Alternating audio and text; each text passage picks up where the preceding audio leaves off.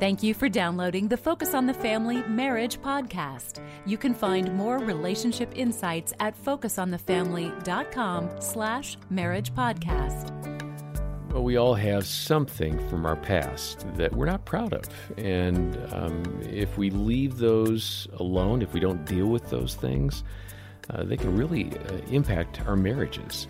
I'm John Fuller, along with Greg and Aaron Smalley. They're in charge of our marriage department here at Focus on the Family. And I wonder, you both work with couples. How often do you meet a couple they're struggling? And it really is because there's something in the past that they just haven't been able to resolve.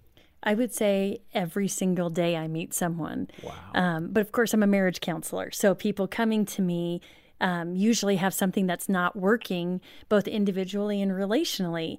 And I can even say today, I worked with a couple who she has finally gotten to that place of letting her wall down and trusting because of her past where it wasn't safe. They are now building a marriage that feels like the safest place on earth. And it's just a beautiful thing to see people heal as they really take a look at what's in my past, what's keeping me guarded or keeping me attacking or keeping me withdrawing, whatever it is. What is it that's at that deeper level? I appreciate that. And we're going to hear from Mylon and Kay Yurkovich now. They shared with Jim Daly and me about some of the things they've learned in their own marriage. Let's quickly describe the love styles you've identified. We've waited a while to get into these, but I think this will give people context, and hopefully they will see themselves in one of these categories. And these styles are learned in your family of origin. These are child development issues and can lead to addictive behaviors. And that's what you described so well. Let's go through them for the sake of those listening who may not be familiar with the love styles.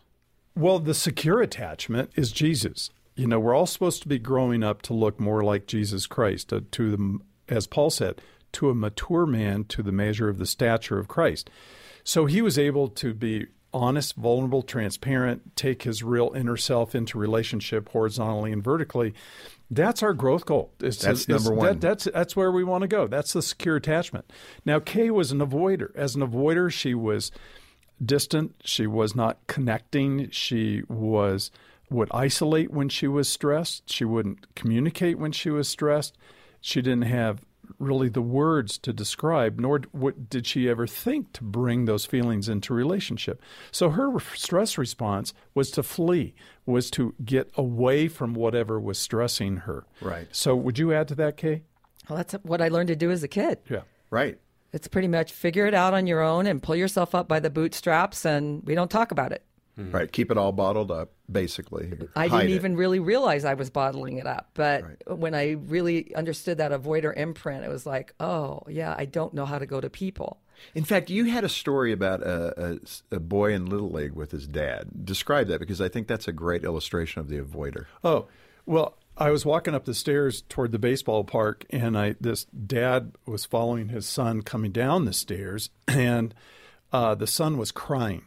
And the father was ahead of him by quite a few paces, yelling back over his shoulder, "Stop crying. We're going to go to the batting cages, and you're not going to strike out next time."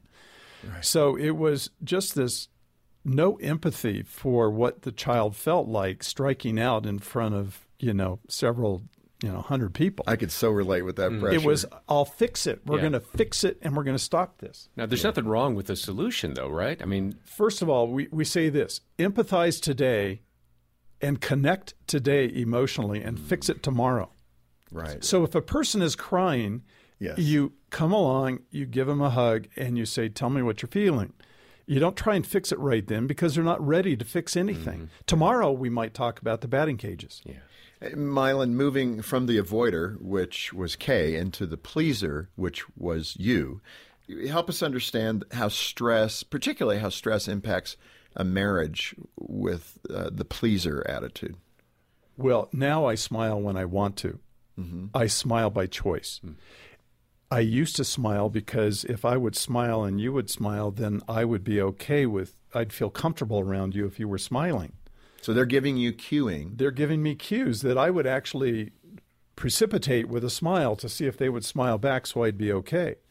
But what was it like with me, Kay, as the anxious person? What did I do when I was stressed? Well, pleasers often chase you around when they're stressed to make sure you're okay, because if you're okay, they're okay.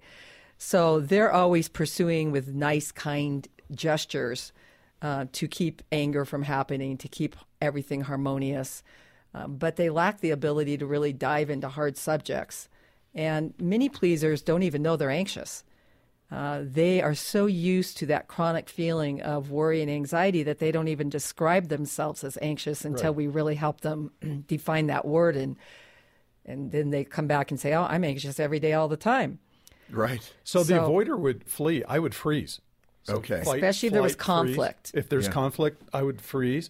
And then because I was fear-based, I would start trying to do something to appease. Clean the house. So I started cleaning the house. I would stay in from playing to just monitor When the he was a situation kid, in the house Yeah. as a kid. And these, I mean, what's so powerful, these are things that you learn. And then you Absolutely. bring that, what we so often call baggage, right? Right. When people get married, they bring their baggage into the relationship. This is the baggage stuff we're talking about. Yes, it is. This is the behavior that really makes the other scratch their head a little. Say, Right. where did you learn that? Why are you behaving like that?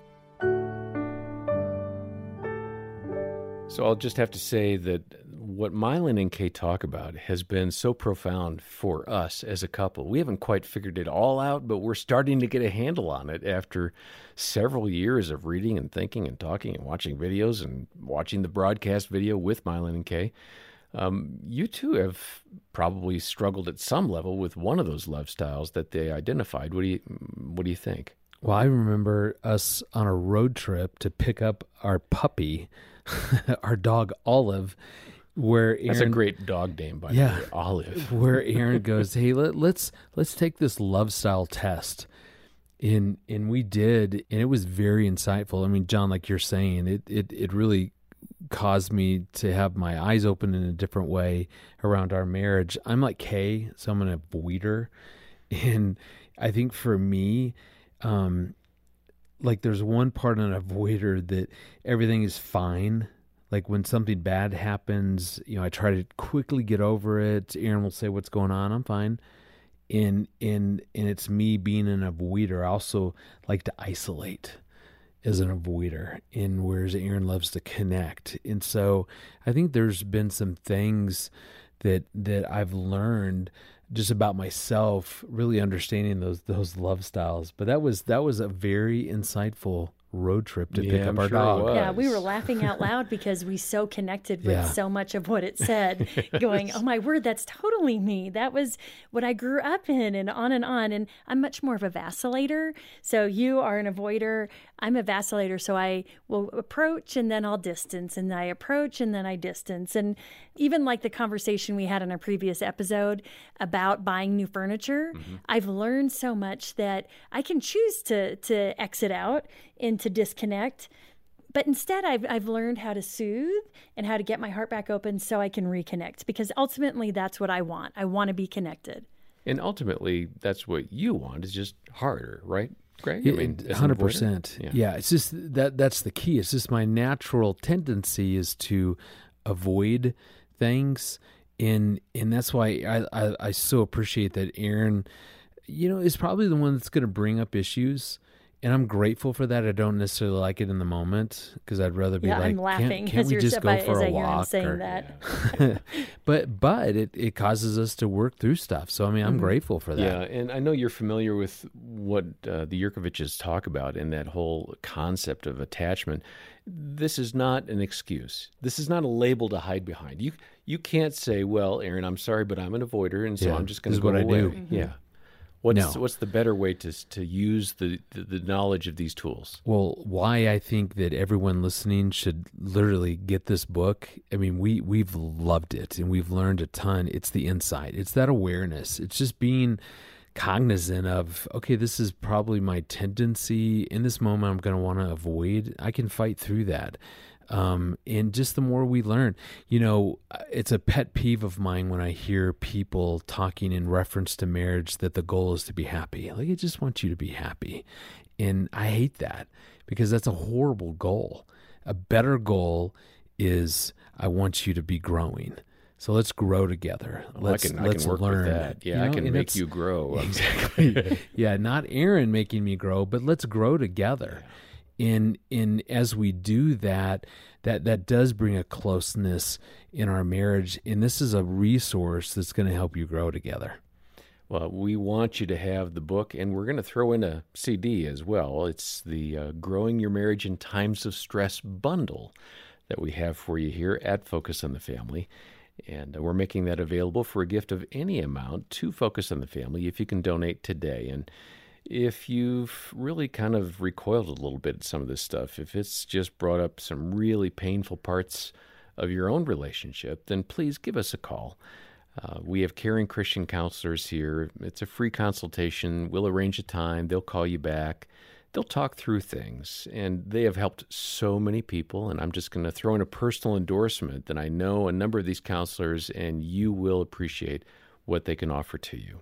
Our number is 800, the letter A and the word family, 800-232-6459, or all the information about the bundle, donating, and our counseling services is available online at focusonthefamily.com/marriage podcast. Next time, Dr. Kevin Leman is going to be here discussing how your birth order can affect your marriage. It'll be a great conversation. For now, I'm John Fuller, and on behalf of Greg and Aaron and the rest of the team here, thanks for listening to the Focus on the Family Marriage Podcast.